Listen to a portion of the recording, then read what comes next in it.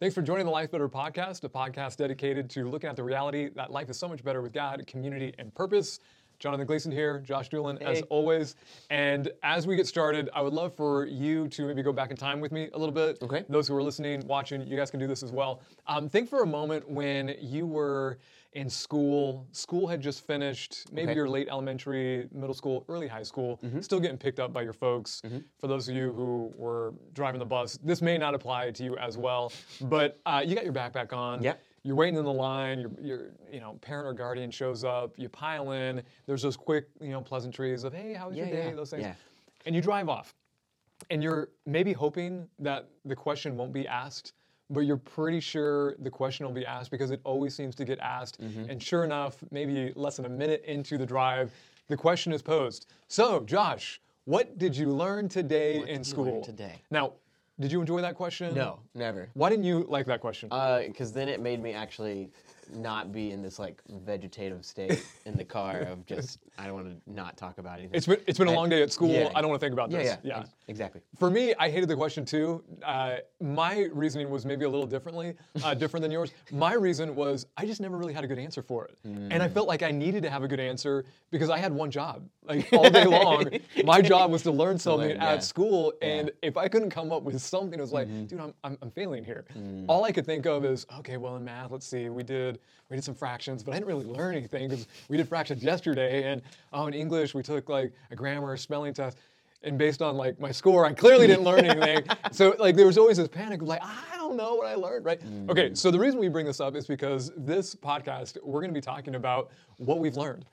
We're actually going to be discussing things that we feel like God is teaching us or reteaching us, helpful things that will hopefully allow you to navigate your relationship with God as you grow closer to Him, also as you connect deeper in community, and obviously live that purpose that God has intended you to live out. So as we oftentimes do, we're going to start off with some silly things, and then we'll get to hopefully the more helpful. Who knows? Maybe even the silly things will be helpful at some point. I bet they will for somebody. Yeah. So I'm going to go first. One of the things that I am learning, or I've learned recently, is that roller coasters were actually invented so that people would not sin. Yeah, ridiculous, right? Super weird. Now, are you familiar with the story behind this? Only because of you, and I think it's because of like either a small group we were in or like a sermon you had said. But I remember this specifically because of you. So there was a businessman who was looking. This is like 1880s here in the United States, and was looking at how people were finding entertainment through these really hedonistic practices, whether it was at the saloon or a brothel. And he's like, no, we can change this. And so he looked at the in his mind, the most wicked place that he could think of, which was Coney Island, New York. And he's like, I'm going to change this place. And so he built a roller coaster. And as a nation, we have stopped sinning completely. So it worked. Roller coasters completely solved my sin problem like in my early childhood. That's. I wonder, like, in his mind, as the success of the roller coaster took off, was he just concerned with like the sinning going on? So he's like, but they're not working for their purpose. As a businessman, I'm sure that was a little bit, and then like, hey, is this still profitable for me? Let's get the bottom line here. All right. So the first thing that I've learned recently is actually more applicable to even just our church building. Even last week, we had this really ridiculous problem where crows just kept showing up. I learned that aluminum foil scares off crows and birds. I had no idea that, because Tina came up with this crazy idea of putting out aluminum foil pans, and I was like, what kind of like old farmer's wives' tale thing are you throwing out there? But no, they have not shown back. And I've looked up some of the science on it. I've tried to figure it out, but it's like has to do with the noise it makes when the wind blows it and like the light. And the light. Yeah. And it just scares them off. Yeah, that's a common bird scare tactic that you'll even use. Like you said, like farmers will use. Yeah. We used to cut up. Not tinfoil, but those heating blankets that have the shimmer. And I think it has to do more with the shimmer than the noise, but maybe the noise has something to do with it too. Crows are really clever though, and they will they will get used to it if you don't like move it around. But I don't know. We'll see if they. Yeah, see if they come back. They've been hanging out in the front door, so whether or not that means anything. So if you see trash just sort of laying around the church, it might be there for a purpose. It's trying to get rid of birds or some other nuisance. Yeah. All right. I'm also learning. Okay, so this one's just. I love like the biological side of learning, and I learned that sloths can actually hold their breath longer than dolphins. Ridiculous. So dolphins clearly have to hold their breath. They're underwater much of the time, but sloths can actually somehow decrease their heart rate to the point where they can hold their breath for 40 minutes. 40 minutes, whereas dolphins have to resurface like every 10 minutes. Holy cow. Okay. Are they in situations where that's necessary, or? Yeah, you know what? I think they do a lot of their grazing underwater, and so they're just like, all right, no. I'm just trying to think, like, it's all about that lower metabolism. That's just their whole function. Very low metabolism. To be a sloth, right? Like, it's so cool. Until the sloth parent says, hey, what'd you learn in sloth school today? And you're like, no, Mom, I don't want to think about that. Yeah. All right, the next thing I learned recently, which is way more ridiculous, I don't know if this would ever come in handy for any of you, but I learned that you can calculate the duck power of your car. As opposed to the horsepower? Yes, somebody has found out, and it's through this complicated math/science like law called Kleber's law, which is based on the idea that like if you look at the metabolic rate of animals, you can calculate what it is based off of their mass. And so like if you take the mass of both and then divide by some number, like you can find out the metabolic rate, like how quick they can burn energy. And so if you take the horse and the duck, and people have been applying it, and you can find it's a rate of 1 horsepower to 131.2 duck power. So I learned that my Toyota Highlander actually has 26,240 duck power. So, dude, you need to do some drag racing. That sounds fast. But yeah, no, I if you want to impress your friends with telling them the duck power of your car, and you like slap the hood and you're like, this has the power of this many ducks, like you can do that. So. If I thought that was going to impress my friends, maybe I would do that. All right, last silly one for me. This one I'm sure some of you will just be like, wait, really? And you'll try it. So I encourage you to try it. You cannot properly hum a song. Oh my gosh. With your nose plugged. I tried this immediately after I read that. So again, I want to emphasize like properly hum. So humming is typically done with your mouth closed. So I'm just going to hum Happy Birthday, right? As soon as I plug my nose up. Right? You can't breathe, and so you can't hum. Now, there's probably some weird like mouth breathing humming that you can do, but I'm talking about like proper song. It's kind of fun. Give it a try. Yeah, it's extremely odd, and I didn't think about it, but like if you just hold your finger right here while you hum, you get a lot of air coming through your nose, and somehow like I guess making sound is the practice part of letting breathing, out. Right? So if you have nowhere to let out air, then you can't make the proper noises. It's very odd. Anyway, my last one is, and I have like 5 written down, so I want to pick the best one for last. Okay, this one's interesting to me, and I obviously theories can get disproven and all of this stuff, but like I like the idea of this theory, okay. and it's even something that maybe a future podcast can be dedicated to. But the idea is have you heard of the shopping cart theory? I don't think so. No, I think you're gonna like this. Okay. So the idea is that a shopping cart, and whether or not a person will put it back after they're done using it, is the easiest and most effective way at deciding whether a person is self-governing, like the ability to be self-governing, because it's easy to do. There's no reason why you can't do it. Sure. It is objectively right to put it away. Right, clean up after yourself. There is no law in place that says that you can't, or if you don't do it, you're not going to get murdered, you're not going to get thrown in jail. Right, there's no punishment. Yes. So, that being said, if you are the type of person that always puts it away, you're the type of person that knows I should do the right thing regardless of whether or not I get in trouble. Or if you're the type of person who doesn't, this article I was reading, and the person who like came up with this, and everybody's like going crazy about it. They said that you're no better than an animal because you just react and do things based off of whether or not you actually will get in trouble. And yeah, so the idea of being self-governing can easily be identified by the shopping cart. I like it. I like it. I like the premise. I like the example. That's really good. Unless you shop at Aldi and you just want your that quarterback. Yeah. And that will be the motivator. I got to have my 25 cents, which will motivate me every single time. Yeah, not get my 25 cents? No way. I only go back for that because of needing a quarter for the next time I'm going to Aldi because I never have a quarter when I need it. Josh only has one quarter that he owes. We do. Owns. In both of our cars, there's a specific part. It's an Aldi quarter. It's our Aldi quarter. That's hilarious. That's hilarious. Okay, well, now to some maybe more helpful content, some things that we're learning. So what I'm going to share, it's not something that I'm learning. It's probably one of those things that I'm relearning, and I'm relearning it because of one of my sons. So a few weeks ago, one of my sons was just having one of those days where he just didn't want to have a good attitude. There were some expectations that were weighing heavy on him. There was some responsibilities that he just did not want to, accomplish. And he was just feeling it. He was just feeling I don't want to do this, right? And so he was just having a real sour attitude. And so Dana was, trying to walk him through that. And she was taking a lot of effort and energy into doing this. Finally gives me a call. I was like, all right, I'll chat with him this evening. So I take him out.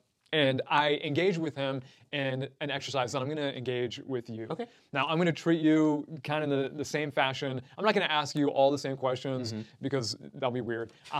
But just imagine, I'm sitting across from, I'm actually at a picnic bench across from my son, and I hand him these papers, and I have him read it, and we just discuss these things. Okay. So I'm going to go and hand you this paper. All right, sweet. And you can read it, and then we'll discuss it. Sweet, okay. So number 1 says, our lives are always moving in the direction of our strongest thoughts. What we think shapes who we are. Okay, so the question that I had after that was, okay, what does that mean? So I'm going to go ahead and put you on the spot and say, what do you think that means?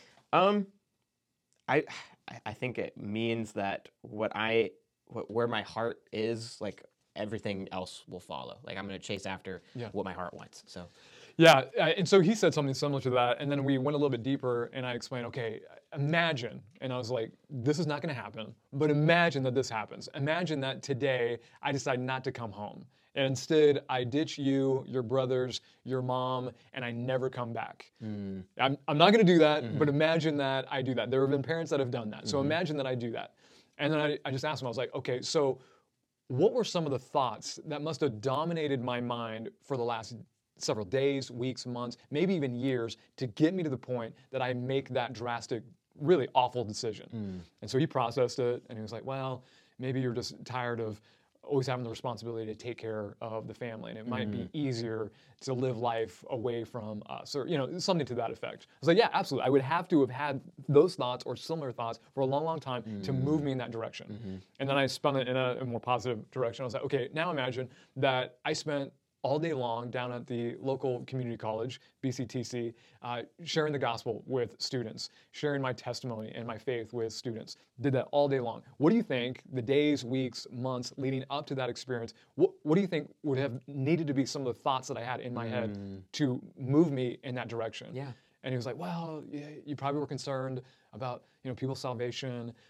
You knew and thought about the calling that Jesus has in our hearts to go and make disciples. He shared some of those things. I was like, yeah, absolutely. And then I spun it around on him, and I'm not going to make you answer this question, but I said, okay, so what are some of the most dominant thoughts that you've been having today, and how have they been shaping the choices that you've made today? And so we thought, and he was really open and honest, like, oh yeah, no, I think I know where Dad's going with this. Yep. These are some of the thoughts that I've been having. And then after that, I gave him paper number 2. Sweet. This says, we have an enemy who wants to kill, steal, and destroy. I just said that with the most country accent ever. He does this by targeting our thinking. All right, I am going to ask you some questions here. So the first question was, and I asked my son this, okay, who's our enemy? Satan. Satan is our enemy. And then I followed that question up by saying, what do you think his most common weapon is to try to win that battle in our mind? And I was like, psst, he's called the father of lies. So what do you think his most common weapon is? Lying. Lying, yeah. He wants to speak lies into our heart and our mind to get us to believe a lie and then to act on that lie. And then handed him this paper.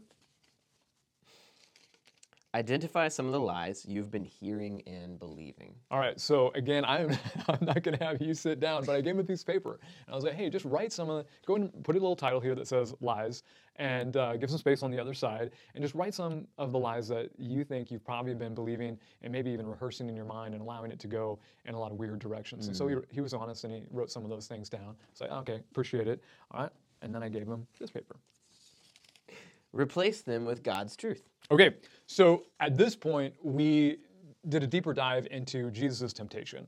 And we looked at the strategy that Satan used and the strategy that Jesus used.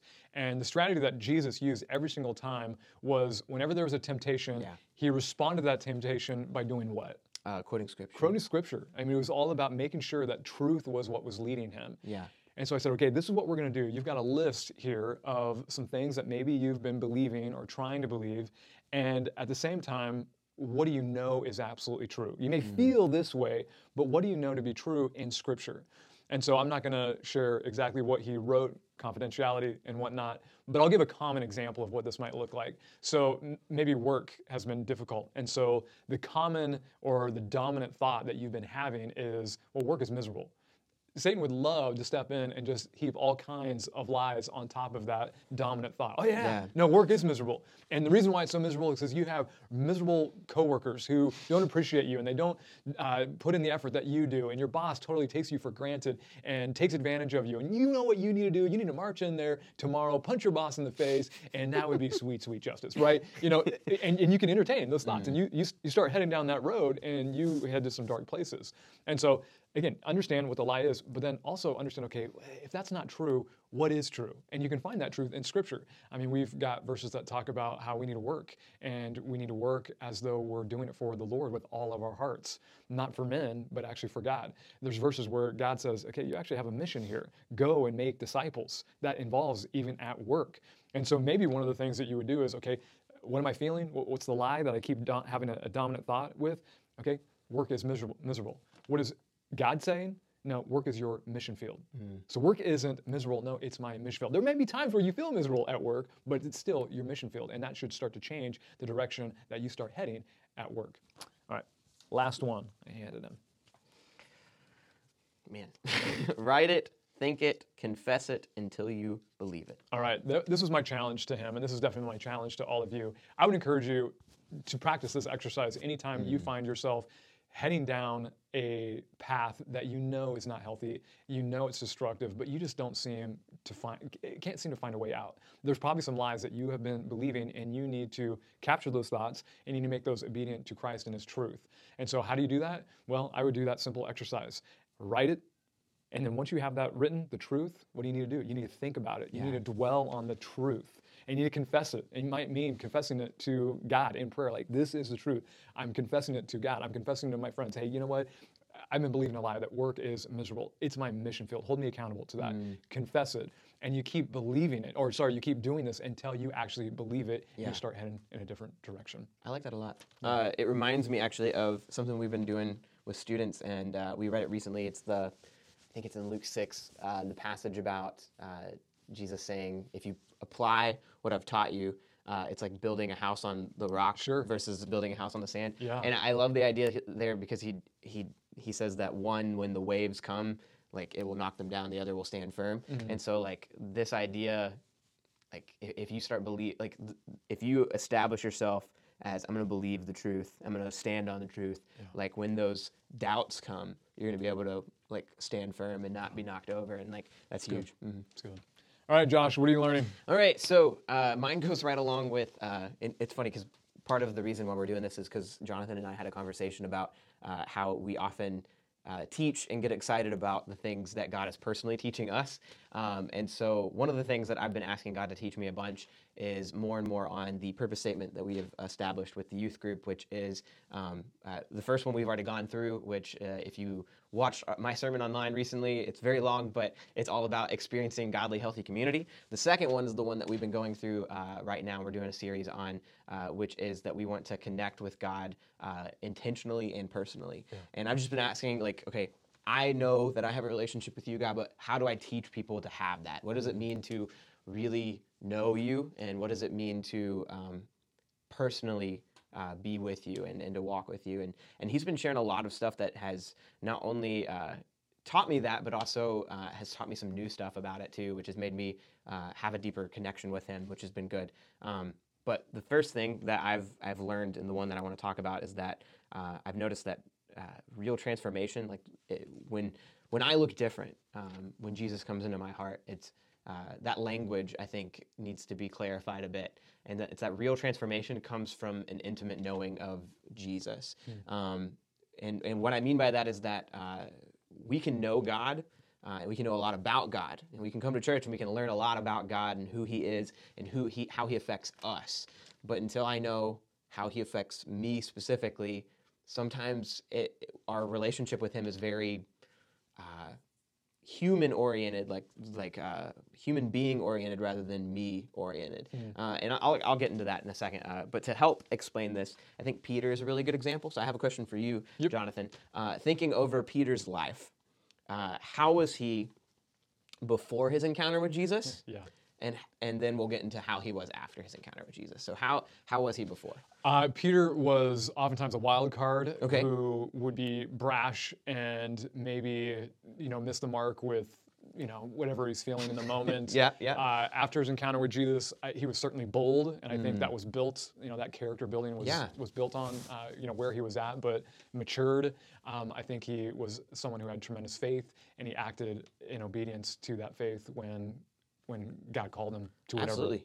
God called him to. And we see like an occupation change there too. Oh, I hadn't even gone there. No, you're good. Jesus uses him to build his church, and at the same time, like before he was a fisherman, but you're absolutely right. We can see how some of the maybe negatives Jesus turns into positives a bit.